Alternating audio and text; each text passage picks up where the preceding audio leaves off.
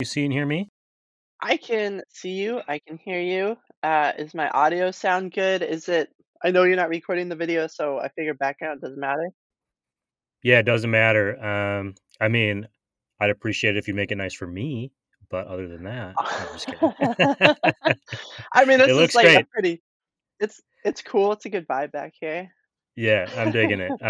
No, it looks like a very professional coffee office. Thank you. Yeah, thank you, You're thank welcome. you. I've certainly met plenty of people who were in warehouses. I'm in my closet. It's a modern age. It's remote work. It's whatever works. Good morning. Welcome back to the Roast West Coast Coffee Podcast. I'm your host, Ryan Wolt, and today I'm sharing a conversation with Taylor Fields. She is the founder of Nostalgia Coffee Roasters in San Diego and the innovator behind Brew Bags. Our video chat a few weeks ago was the first time Taylor and I had ever met, despite having quite a bit of overlap in both of our coffee and friendship worlds. From the jump, it was one of the most comfortable back and forth conversations I've had on this show, and Taylor was incredibly generous in sharing her coffee and personal legends, and how they've intertwined. In a moment, you're going to hear Taylor and I talk about how she got from corporate accounting into coffee, her goal to become one of the biggest coffee companies in the world, how her relationships in life have impacted and been impacted by this path, and how, in her words, she decided to risk it all for coffee.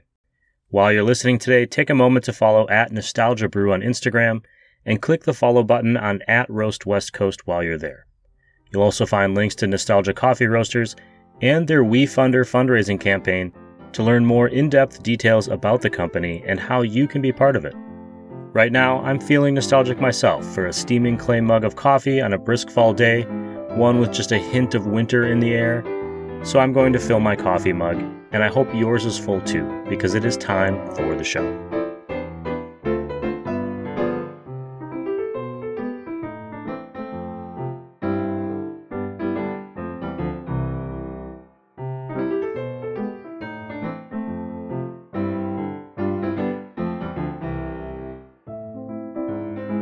If you're up for it, I'll jump right in and welcome you to the show. Yeah, let's do it. I'm all in. All right, that was it. I just welcomed you to the show. Welcome to the Roast West Coast Coffee Podcast. If you could, Woo! for me, just say your name and your company for the audience. Yeah, so I'm Taylor Fields. I'm the founder of Nostalgia Coffee Roasters here in San Diego, California. And you're the founder. Were you also the roaster at one point? I have not been roasting our coffee. I started out roasting coffee, but not for nostalgia. It was more of a personal quest, endeavor, home Ah, roaster type thing. Um, but no, I cool. haven't been like our head roaster. That is Brant Rakowski, who is just like the most talented roaster. But I certainly know about roasting, know how to roast, but don't have time to be roasting all the time. No, absolutely not. I was just curious because I actually wasn't sure based on the research I had done if you were doing the roasting or it was just Brant. I knew Brant had come on, I think more recently in the history of your company. So Yeah. before we get too far into those details, I want to ask you about what you were doing before this. What were you doing before coffee? You're from Chicago area, which is kind of my old homestead. So I'm Yeah. wondering what brought you out here and what were you doing before this? Heck yeah, Ryan. So I'm actually originally from New Mexico. Went to school in Chicago at DePaul. Did accounting finance. Was actually going to have like a golf career. I thought at one point. I went to school for golf, and then, kind of it was kind of a two-part thing where I fell in love with coffee because of Chicago, the situation in Chicago, and then the need for coffee, and then studying for my CPA exam, which is kind of the thing you do when you get an accounting degree. It's like, well, yeah, go get your accounting or your CPA license. So, got my CPA, was working in audit in Chicago downtown, beautiful office, was amazing. Moved to San Diego with that accounting firm because I was so tired of the cold. And yeah, long story short, ended up realizing that audit was not for me and coffee was, and that was my love and passion, and decided to just like risk everything for coffee. risk everything, was there a like tipping point where you just came home one day from work and you're like, I just can't do this, and I know that coffee is the thing, or was there some sort of growing pains in between making that decision and finding your way into coffee? There were growing pains. I mean, honestly, going back to college, so I think really my first experience with coffee, I didn't have any coffee growing up. My parents didn't drink coffee. Got to Chicago, first year of snowpocalypse, was freezing cold, started to see people just like always drinking this like water that had a black tinge to it. And they're like, oh my God, this like helps me freaking do school and life and it's so warm. And so I started drinking Dunkin' Donuts coffee, and was like, this is cool. Like it tastes good. I feel like I'm more focused. I love these like spray on hazelnut flavors. This is rad. And then it wasn't for about a year and a half until I started experiencing like pour over coffee on my own and kind of getting into it and then realizing like, why is this coffee like have spray on flavor? Like what about not sprayed on flavor coffee? And then that's really where I found Intelligentsia in Chicago. Happened to just move like right literally above the original Intelligentsia in Chicago and Lakeview, and started going down there as I was studying for accounting and fell in love like almost immediately with like this scene and this experience of coffee being like this, I don't know, like a art form, but science and beautiful and sexy and tastes good. Like really, really cool. I remember tasting my first natural coffee there and being like, this is freaking gross, but like someone thinks it's awesome. So like I'm gonna keep drinking this and see what happens. So anyways, I was really into coffee by the time I was studying for the CPA exam, mostly studying 10, 12 hours a day at Intelligentsia. Just really getting familiar, knew the baristas first name basis, was drinking lots and lots of coffee, experiencing it from all over the place. When I was in audit, I couldn't get the coffee bug out of me, so I would actually be bringing to our clients, if you picture like a big conference room at a big Fortune 500 company, there's like 12, 14 auditors, right?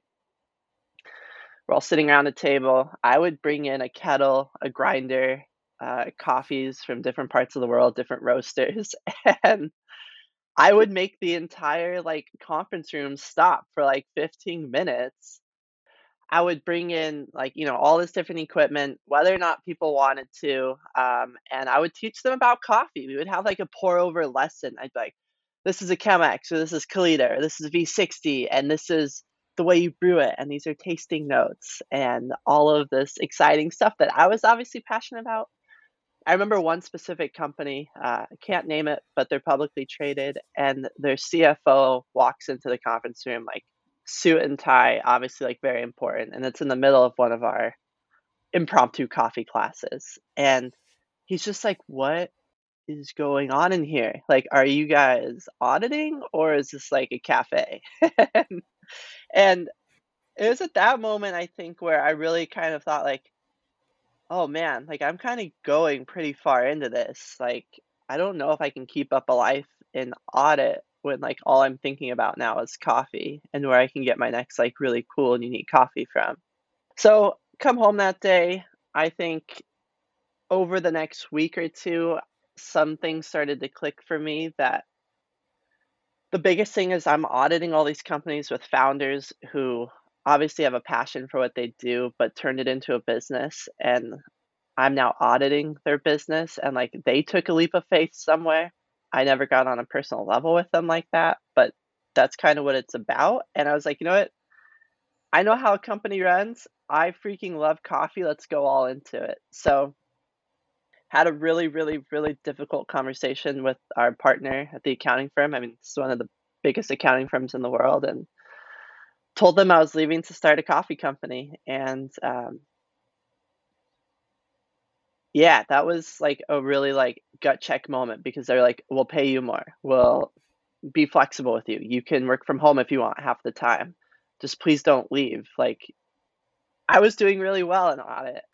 And he was like, "You're making a mistake. Maybe wait 5 or 10 more years when you have more money, you're financially set." And it's just like, nope, I would regret if I didn't try this. And that was definitely a gut check moment though, where like I knew that I was leaving something that was a paycheck and a career and a salary and like friends that I had made all behind for something that could completely fail. And that was scary, but I did it, and here we are. And here we are. That is the moment, that decision of comfort over, it's great risk, great reward is kind of the saying. And but deciding to actually leave that isn't the same as theorizing about it. It's not the same as thinking about it. To actually do it and then to know, okay, my last paycheck is coming on this day, roughly the end of the month, and now I have to figure out how to replace that somehow, or to change my life to fit whatever my new revenue is, or my new income is difficult. I know for me that's always something I struggle with, and I'm married, so we're a partnership. So when one of us makes a choice, the other one is impacted. Yeah. That's always something too. Your partner, whoever that is, if you have one, gets a say too as you get older. And so it's this balancing act that between what kind of life do I want in my personal life and what kind of life do I want in my career. And I think where what happened with you, and this is just me speculating, so tell me if I'm wrong, but is your personal passion started overlapping into your career, and it became this thing where why separate them? It became a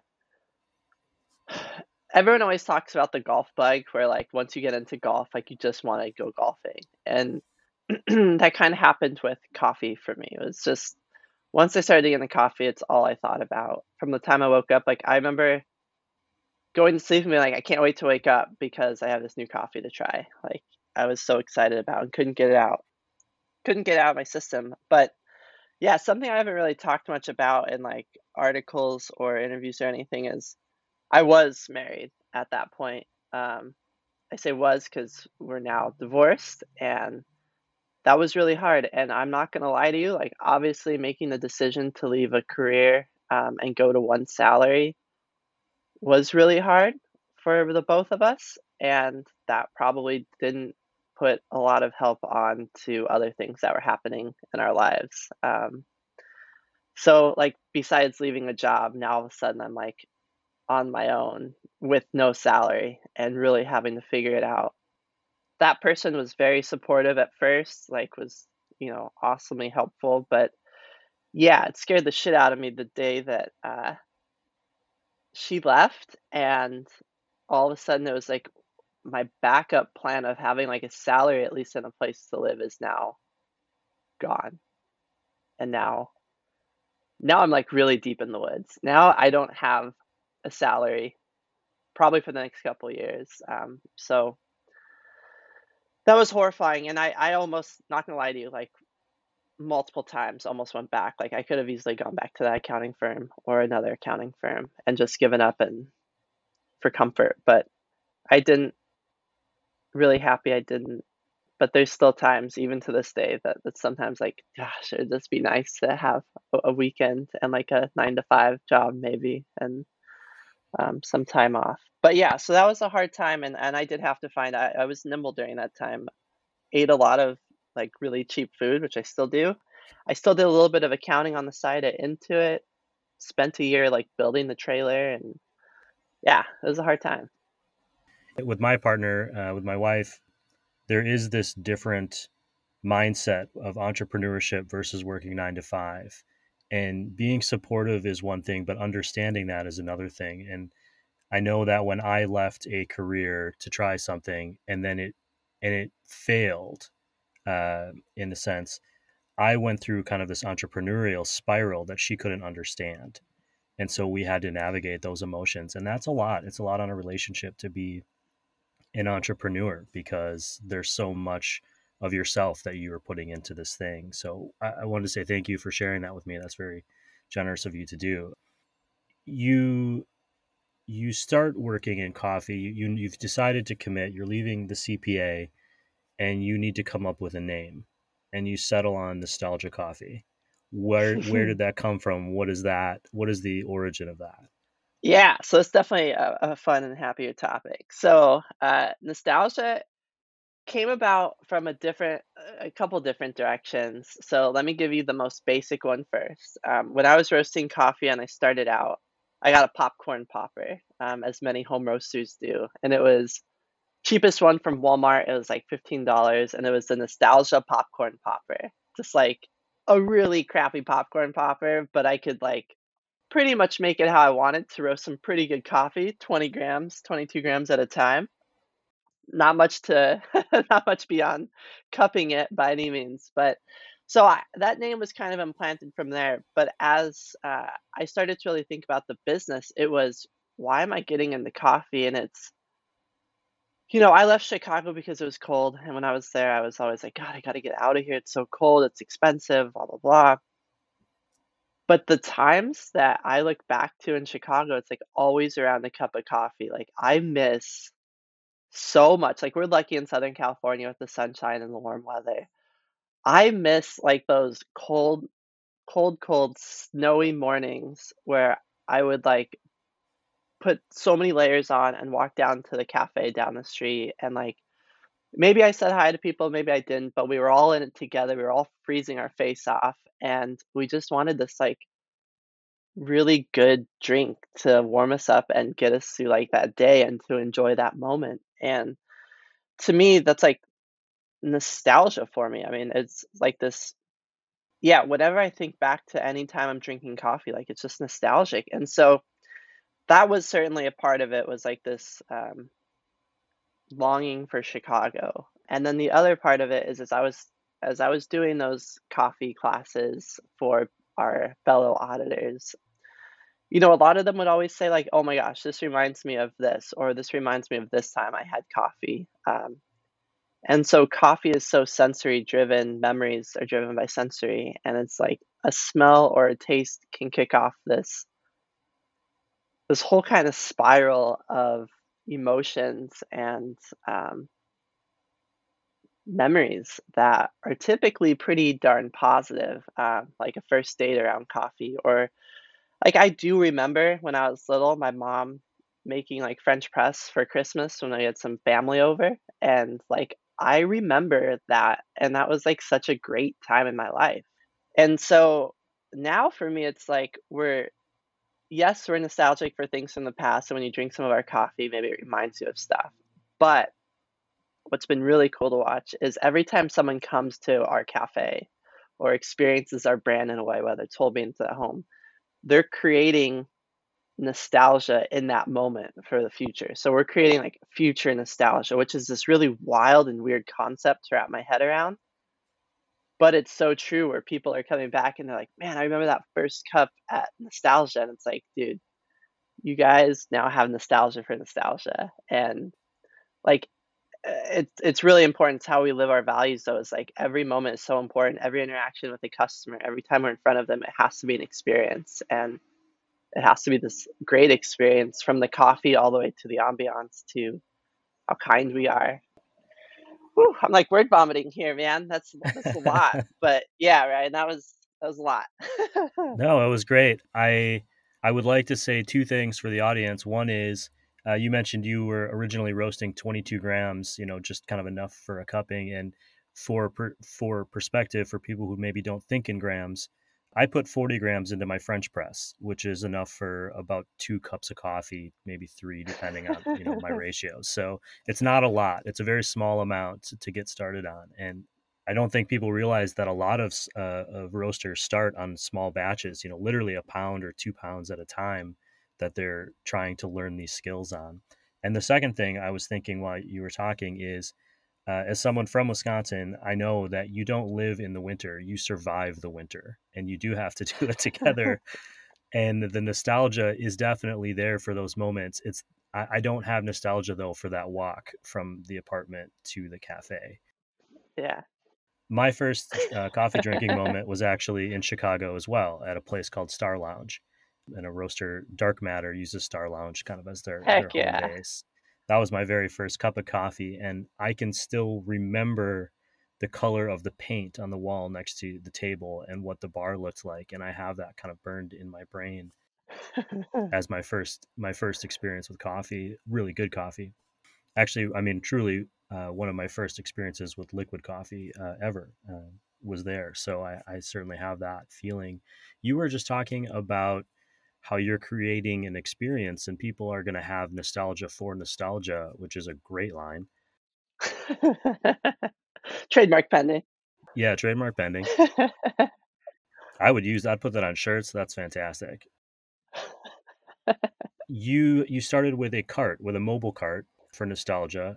You were outside of big corporations, and you still have a mobile cart that goes around town. How do you go about creating an experience as a mobile cart? I think most people think of a cart or as when they hear that, they go, "Oh, I walk up to the window, I grab my coffee, and I leave." But Yeah. you guys really focus on creating a cafe-like experience, even though it's outside and mobile. Yeah, so I never use the word like food truck when I describe us or a trailer or like a cart, anything like that. We've gotten really good into the habit of saying it's a mobile cafe, and we mean that by bringing like that cafe experience. So, like I said, when I first started getting into when I first started nostalgia, obviously we didn't have much money at that point, couldn't go out and hire someone to build us this like beautiful um, whatever you want to call it, mobile cafe or a really beautiful food truck that is like fully decked out and equipped. So it took a year because we had to find it on Craigslist, like a shell, and do the plumbing, the electrical, the design, everything ourselves. And the one thing in my mind the entire time is I don't want this to be just another food truck. I don't want it to be a coffee cart to where it's just like this exchange of mediocre coffee in a pinch and you just happen to buy it because you're there. You're actually seeking it out wherever we are, with the idea in mind of being a much bigger brand and coffee company someday. But this is our way in, without any investment money or anything. So I've been a huge fan of Disneyland my whole life. Funny enough, I don't watch like really Disney films, but I love Disneyland. I love what Walt Disney did by creating this experience. It's not just about the rides, but it's that moment you walk in and you kind of go to this different world. And I always had that in my mind with the mobile cafe is when you come within our space, whether it's 50 feet, 100 feet, you're no longer thinking, where did this come from? You're thinking, cool, like I'm going to study here, or I'm going to like have a meeting here. I'm going to open my computer and see if they have Wi-Fi. Why are there so many plants? Are these real plants? It's really pretty. Like, why is there music? How did this happen? Is this a food truck or is this like permanently here on the street? And then they order the coffee and they're like, oh, shoot, like this is a really good cup of coffee. Like, this is what I would expect from Intelligentsia's $1 million build cafe. Like, how are they doing this in 5 feet by 7 feet of workspace? I don't get it. And kind of that like shock, but then like they could be in a parking lot, but for that moment they're interacting with us like they're not in the parking lot. They're in a safe, beautiful, green, fun environment that we've curated every piece of for them and with them. And that conversation is like it's really cool. It's magical. I didn't see anything like that anywhere I'd gone before to get coffee. Obviously, coffee food trucks have been around and never seen anything like that. So I was kind of driven by having that decor, which is funny because my apartment is like just garbage. Like if I could bring a little bit of that into my personal life, that would be great. But it all goes into the business, all like the design and the curating every portion of it. So You just mentioned some of the challenges of working in a cart. I mean, space being namely one of them. But there's also, you guys have integrated kind of your sustainability and your values and your social impact into your brand. How do you balance those two when you're working in a mobile space that's kind of predicated on temporariness? exactly, yeah. So I think we had to be hyper vigilant, focused on sustainability because as a mobile cafe, we don't have the luxury of washing the heck out of everything or just going through tons of water or being able to just like toss trash out or extra cups out or glasses out.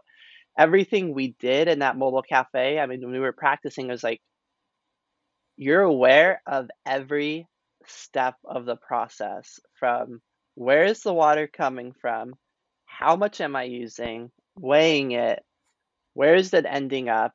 Am I rinsing the pitcher a little bit too long? Are we going to have water if we get a rush right now? Is the water right? Is the pump pressure right? How much gas do we have in this generator that we spent so much money on because it's the most fuel efficient and eco-friendly generator on the market? Like, is that running properly? Is there trash around the cafe when we leave? Never, because we pick it all up.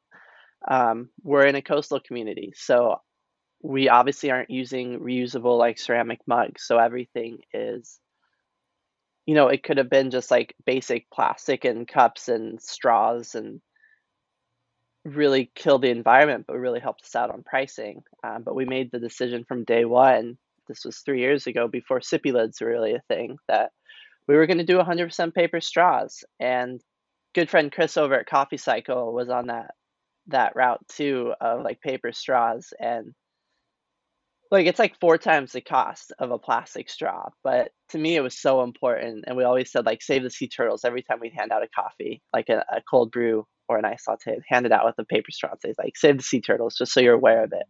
Making sure that our cups are recycled, making sure that we're composting our coffee grounds. I mean, we're in this tight space, so we don't have the luxury of just like knocking out a puck into the abyss and then not really caring where it goes. It's like, no, if we knock out a puck and then we just empty out a batch brew of coffee, like, where are those grounds going? And if we put them in the trash bag, A, the trash bag's gonna be too heavy and break when we try to take it out, and B, like, where are we putting it? Because now we're having to tow it back somewhere.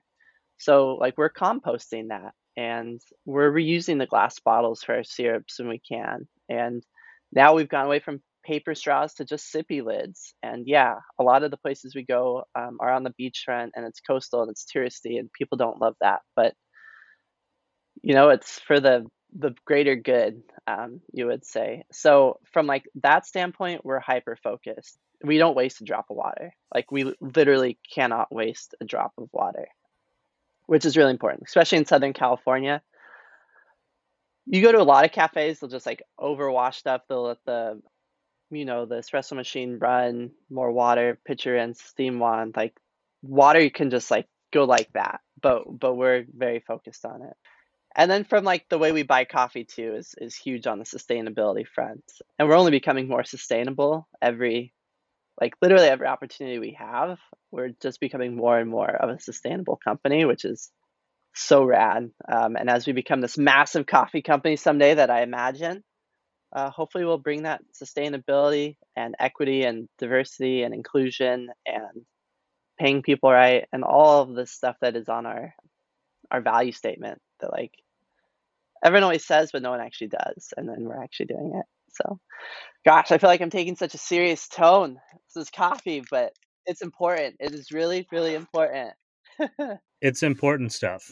And there is something about, like, I think a lot of companies have this when they come up with their vision statement or their mission statement, and they put a lot of things down about diversity or inclusion or sustainability or impact.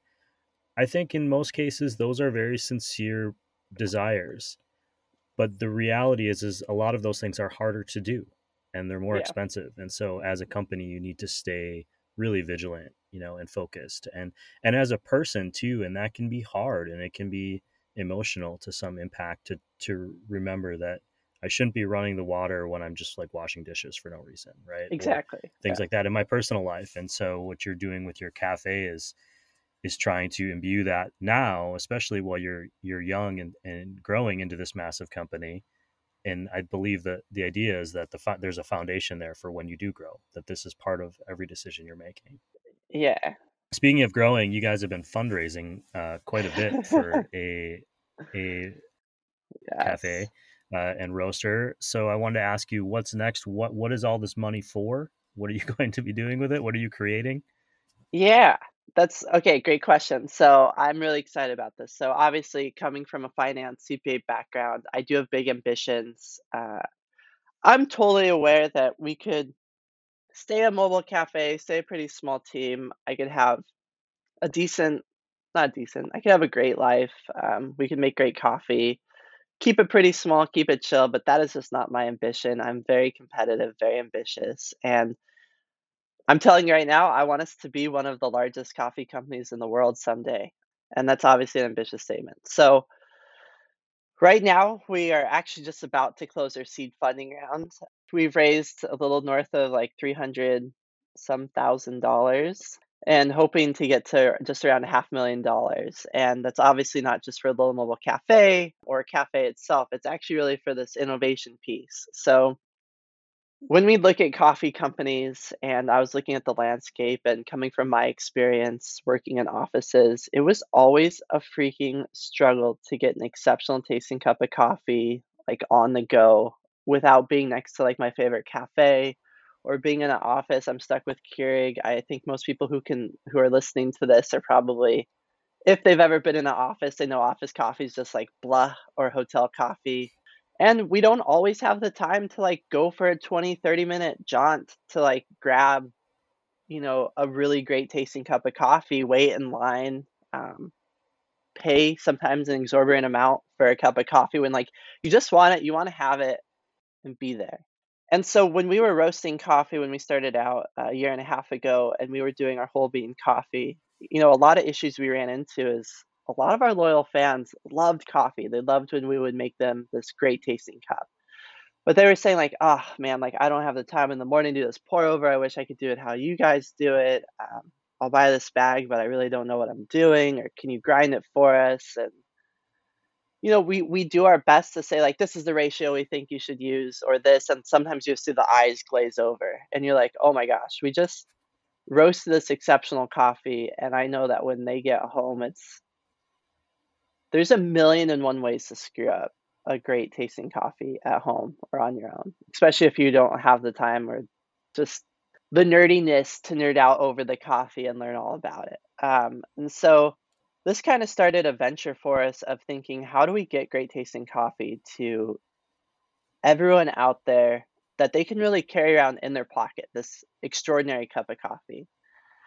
And so we were approached by a company back in October of last year, September, after we had some coffees on Coffee Review. And they said, hey, send us, basically, this is a pitch, send us $10,000, 300 pounds of coffee, and we'll send you back 10,000 tea bags filled with coffee. I go, oh, that's kind of cool. That could kind of solve this need. Like, let me see how it tastes. So we did a sample of it, one of our best coffees, get it back, completely disappointed by the taste. Like, we knew this coffee inside and out. We brewed it to the directions. We brewed it every way possible with the tea bag, and it was just tasting like horrible. It just wasn't our coffee. So it was at that moment that really the rest of the team was like, I don't, why are we even messing with this? Like, our bread and butter is whole bean. Like, we make great coffee. We make great coffee in cafes. Taylor, you want to open a bunch of like really cool cafe concepts around the country. Like, let's go full force in that.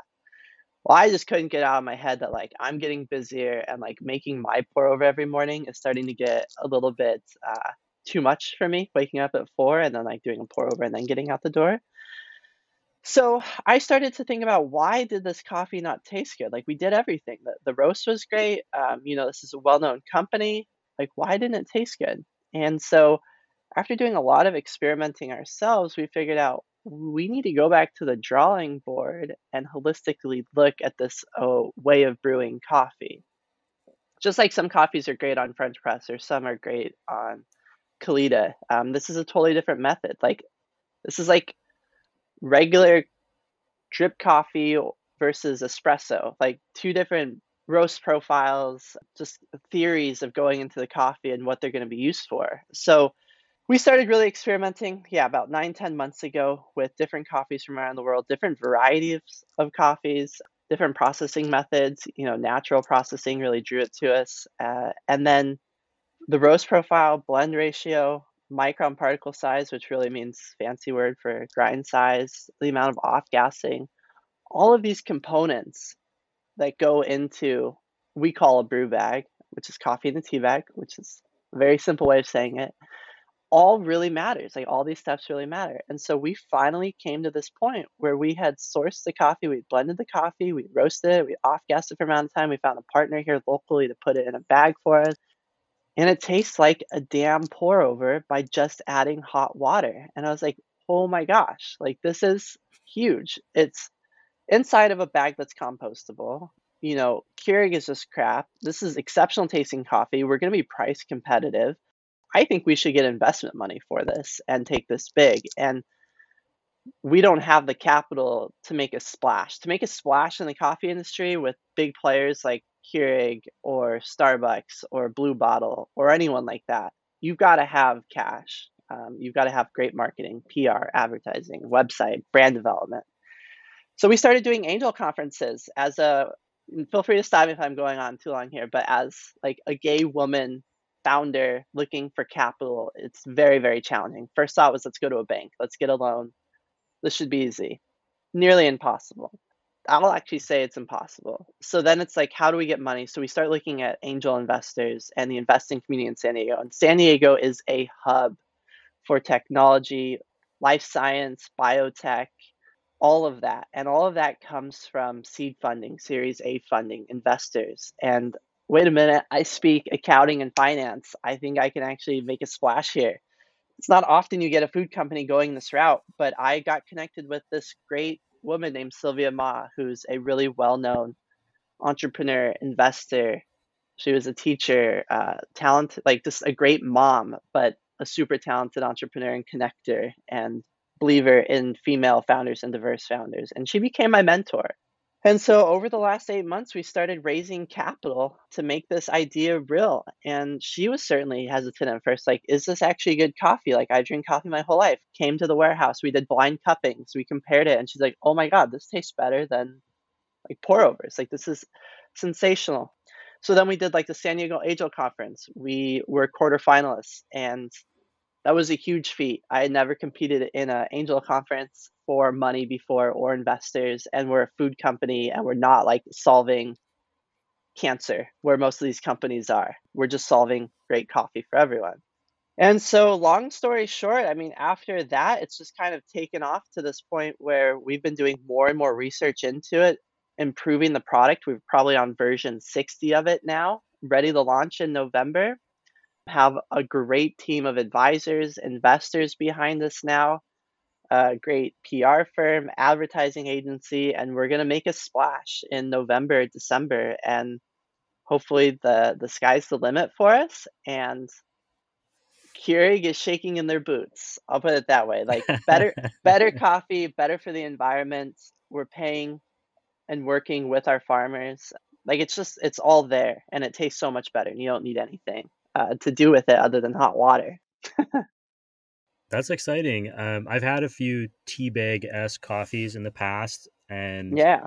I wouldn't say they were bad, but I wouldn't say that they were great either. They served a convenience need for me, so I'm really curious and excited to try what you're offering. You Oh, sorry. I just want to say, and that's like really important is yes, it's serving convenience need, but nothing I'm going to put out to any of our customers, whether they're my parents, family members, or our diehard fans, is going to be just okay.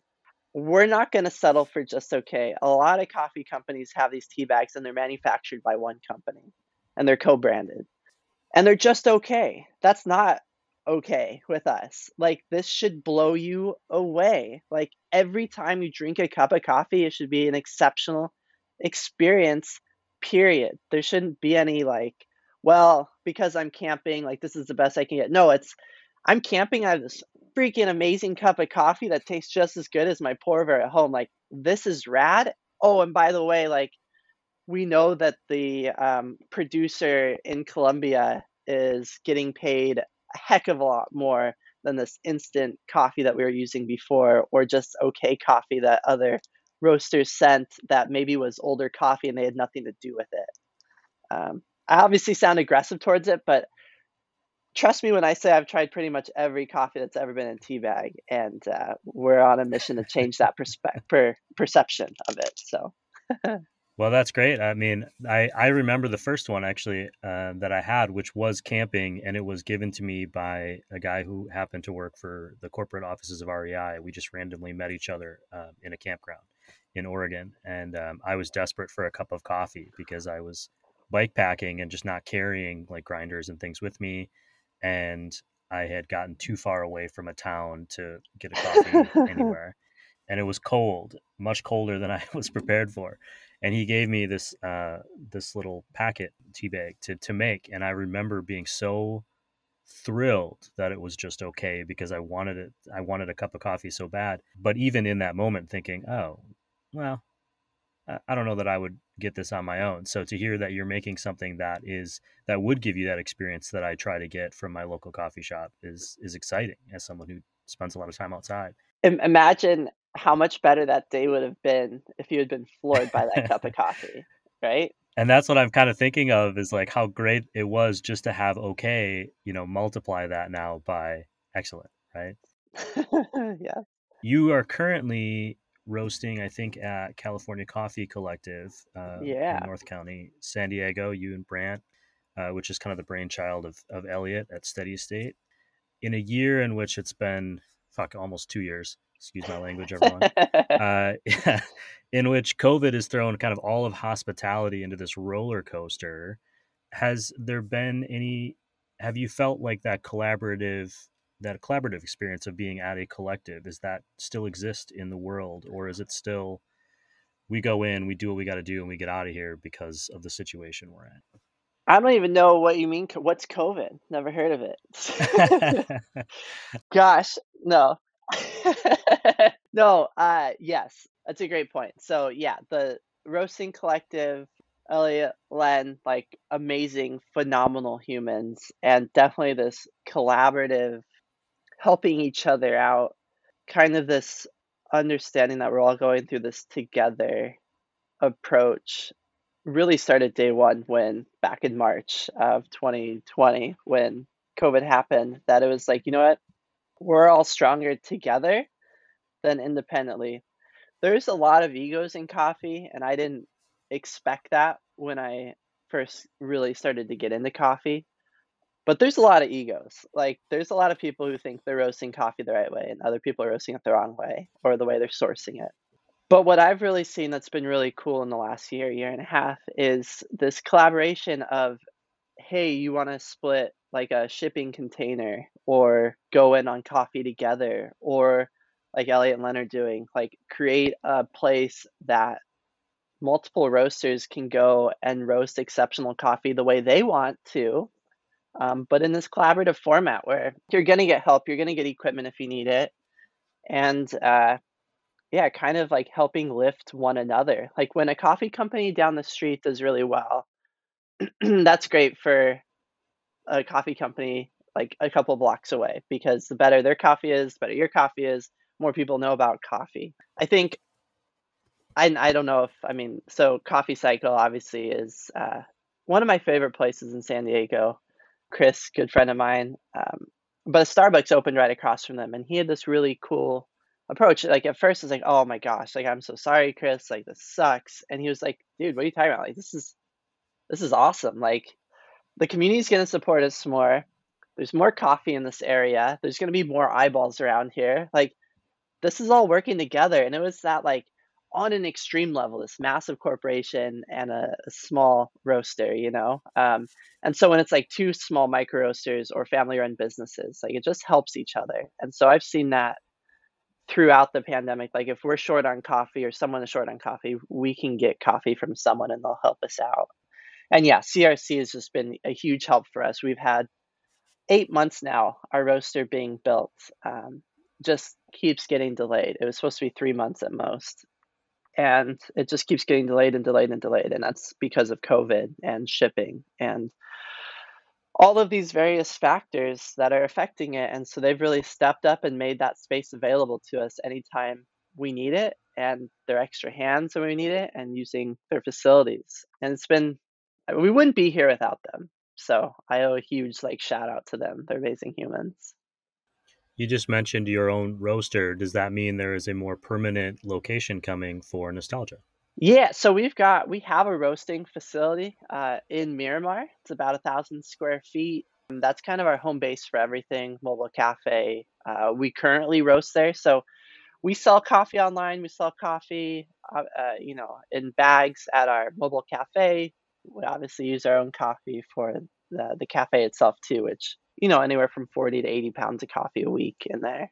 We've been roasting on an arc roaster which can do a little bit over a pound of coffee at a time. So when you were talking earlier today about starting out with small batches and home roasters, we've been doing that for a year and a half. So it's been great because Brant and I have learned coffee so intimately and so on this micron level of like just the slightest adjustment can make this flavor taste this much better.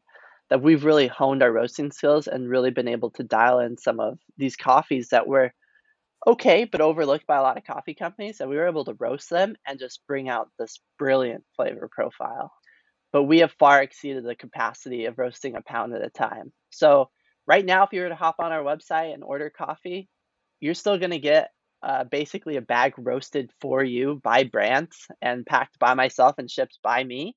But in the cafe right now, most of that coffee we have to roast at CRC, and we have to do 300 pounds a day when we're up there because I can't have Brant roasting 400 hours a week. I don't think there's not even 400 hours in a week, but it would take that long. I mean, each batch of coffee takes 10 to 12 minutes, 4 minutes between.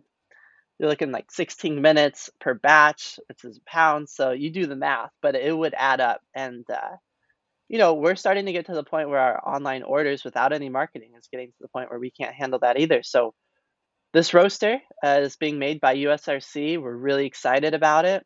It's going to be doing 25 pounds a batch, which will really like just help us take it to the next level. At a certain point, we'll be able to do 1,000, 2,000 pounds a week if we need to. And with the brew bags and the scaling, that is all coming down the line quickly. And so as much as we like going to CRC, it's a pain in the ass to bring like a couple 100 pounds of coffee in a truck, drag it out, put it over there, get set up, and bring it back. It's been a lifeline, but I'm ready for us to have just our dedicated roasting facility with our own packing, shipping, and everything.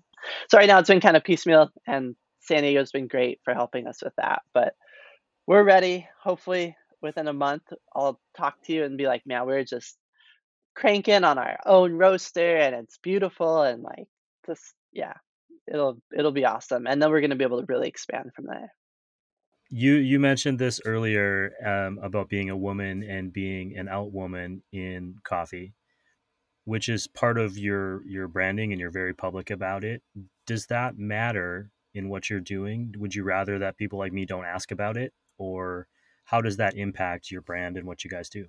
Yeah, I appreciate you asking it open-endedly. So when I first started Nostalgia, I didn't tell anyone, you know, I was gay. I really just wanted to focus on the coffee and making sure the cafe was tasting exceptional, that people were seeking this out not because of who I am, but because of the product we were putting out there. It wasn't really until I met Sylvia a little over a year ago, yeah, maybe a year and a half ago now, and I kind of leveled with her. I told her like about my personal life, and as women in business, like we all have like pretty crazy stories about how we get there and the hurdles that we have to overcome just because of like our gender and all of the stuff that goes into that. And then being gay on top of that makes things even more challenging. But she said something that was really impactful, and it was, Taylor, like, you're going to be in a position someday to make a real difference. And you don't need to like be public about everything. You can totally just keep it about coffee. But you have the power to make an impact for like young women, girls, like anyone around the world and show that things are possible. And certainly as we grow bigger, that's becoming more important. So is it tied directly to our brand image these days? No, it's not like on any of our packaging or anything like that. But I am open about it and making it a point when I'm in an investor meeting, typically 95 to 100% men in that meeting. And I make a point of it. Like, yeah, I'm a woman in the room and I'm gay, and listen to me, and we've got great coffee, and it's just a fact of who I am, but do not let that go into consideration of why you're not going to invest in me. And if you're not going to invest in me because of that, then I don't want to like be associated with you anyways. But I have this power now, which is really cool, this responsibility almost in a sense to help out our community and anyone that is marginalized in San Diego, the United States, around the world, and we've made that kind of our mission the last years. Like everything we do needs to be helping the greater good. I had a conversation recently with this cool group that I'm joining, and we were talking, and I was saying that, my dad and my mom, like they have good intentions, but sometimes they say things that hurt people, but it's okay. They have good intentions and they're learning. And he was like, Taylor, I'm kind of tired of people saying like just because you have good intentions, kind of as like a shield, and like people are hurt on the other end. So we need to be talking about that hurt. And this is this bigger conversation. And that really stopped me in my tracks. So going, wow, like I have not been using intention as like a excuse, but you're right. It's the impact that that intent makes that is what we should be talking about. So even if you intended to be nice, but it hurts someone, like we need to figure that out. So I know this is kind of off subject, but my mind is still expanding on the openness, my openness around it, how we can help the community, how we can help all communities, and realizing that sometimes intent isn't good enough. Like we've got to actually consider what's happening. And that kind of goes back to our sustainability and the initiatives of working with our farmers. Side note, we officially launched last week. 5% of our revenue from every sale of a bag of coffee or box forever is going to go directly back to producers. We're putting in a separate bank account. And I can tell you more about that. It's a really cool story how that evolved. But hopefully, as we become a huge coffee company, that number is going to be substantial and going to make real impact too. The other thing I want to say is, you know, when we're talking about real change and effective change, putting women in positions of power, like in our company, and just people in marginalized communities in our business and having a more diverse team has just helped us tremendously be like the best coffee company out there. So I think like secret sauce of any good company is be diverse. The more diverse you are, the better. And it's awesome. And I've been kind of preaching that in these investment meetings and defending some positions. They're like, well, why didn't you hire this guy or this person who has this much more experience? It's like, no, because I really like this person. They have the potential. And we're going to watch them grow. And it's going to be amazing. So just being aware of like the decisions we're making and how it, yeah, impacts people is important. I would only follow up with that by saying I think one lesson I've learned as I've gotten older is that our positions, if we're willing to, our positions change in life, and what we, with the knowledge that we gain, and any time that I try to lock myself into, well, this is what I believe, this is my thing, I end up, not regretting it, but end up going later on going, what was I thinking? Like, because now I have more information and I have more experiences. And I'm going to steal this from Brooklyn Nine-Nine of all places, which is a sitcom, a funny sitcom, but there's a great line in there, in which Captain Holt says something along the lines of, anytime somebody tells the world who they are and shares that with everyone, it becomes a more interesting place. And I think that's a really interesting concept. And I think the more that my awareness of the world has grown, and the more that I engage with all different people from different backgrounds, from different histories, you just realize that there are so many experiences, and we can never really be aware of how we are impacting everyone down the line. And we can only try to keep learning and growing and getting better and better and better at what we do, and how we treat people. I love that outlook. Yeah. And that's where I'm starting to embrace more the fact that when I've done some TV interviews and stuff, like I make it a point to give a little bit of my personal story and hopefully change some minds and opinions out there about what these preconceived notions are.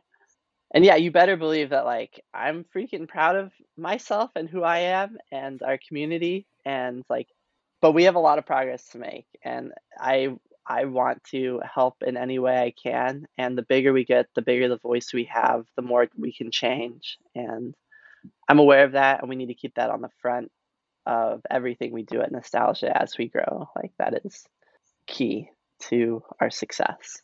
I know that you have actual work to do today, as much as I'd like to keep talking to you for the rest of the day.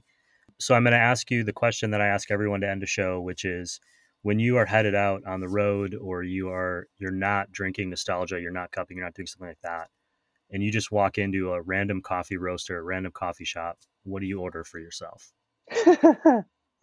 I will always order a pour over if it's an option or their batch drip coffee.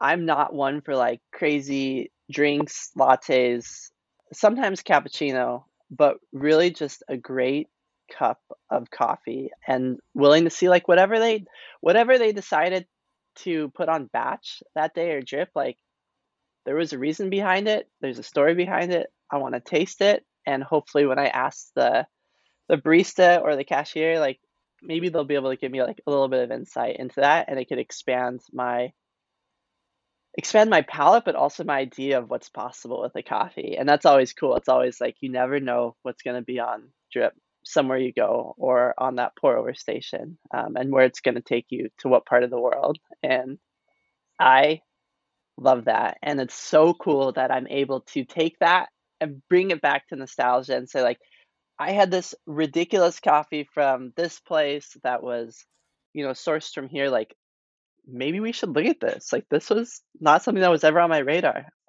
So, yeah, black coffee, even at any restaurant, like, I'll get like a drip coffee. It's my favorite. Very cool. I really appreciate you spending an hour with me today and being so generous with your story. And I would just thank you for coming on the podcast. Heck yeah, Ryan. Well, thank you for having me. I feel like I got a little bit too serious on this podcast, but I do have like comedy and jokes I can always throw in at some point. So maybe the next time we talk, I can place some of those in there. That'd be great. I would love to chat with you again, more about the new farm initiative and the new tea bag concept coming out soon. Actually, this show will be coming out like kind of right in line with that, so that'll be great. Cool. And I'm just excited to keep seeing what you're doing and learning more. It's exciting. Everything's exciting. It's coffee. Coffee's exciting. The world's exciting. Coffee's blowing up right now, so it's a good time to be in the coffee. But thank you so much for having me on here. Please stop by, say hi in person, and thank you to all your listeners. Y'all rock. So cheers.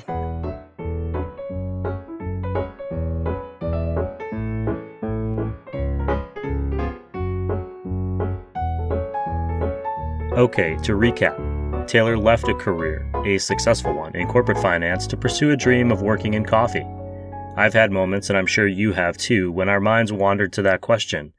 If I had 10 million or 100 million or a gajillion dollars, what work would I still want to do? For Taylor, the answer was coffee, but not just coffee.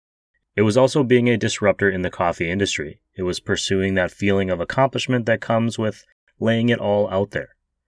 Talking with Taylor was a joy, and it was noticeable that despite all her current projects, including Brewbag, including the Nostalgia fundraising campaign on WeFunder, and despite the challenges of just running a small business every day, she was never really selling anything to me or to you, the listener. She was just sharing her passion with us, and damn if it didn't make me more excited about coffee than ever.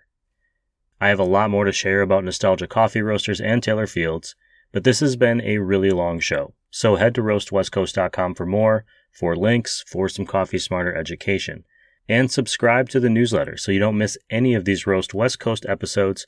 And if you enjoy listening to the stories of entrepreneurs, of coffee professionals, of coffee itself, please share Roast West Coast with a friend, and take a moment to write a review wherever you're listening. That organic word of mouth, that extra review is the best way for us to grow the show, and I really appreciate it. If you are inspired to drink some coffee locally today, stop by one of this show's industry partners like Steady State Roasting in Carlsbad, or Cafe La Terre in Solana Beach, or Zumbar Coffee and Tea across from Patagonia in Cardiff. Or order a bag to brew at home from Maria Coffee, Leap Coffee, Moster Coffee, Camp Coffee Company, or Coffee Cycle. And as always, thank you to Cape Horn Coffee Importers and First Light Whiskey for supporting the show and for helping us grow the craft coffee community. I'll leave you with that quote from Captain Holt to Rosa Diaz in the Brooklyn Nine-Nine episode Game Night, in which he says, "Every time someone steps up and says who they are, the world becomes a better, more interesting place. So thank you." This episode of the Roast West Coast Coffee Podcast has been written, produced, and recorded by me, Ryan Wolt. I hope this show has found you happy, healthy, and with at least enough sanity to make it through the day. And please, always tip your baristas, and be sure to drink good coffee.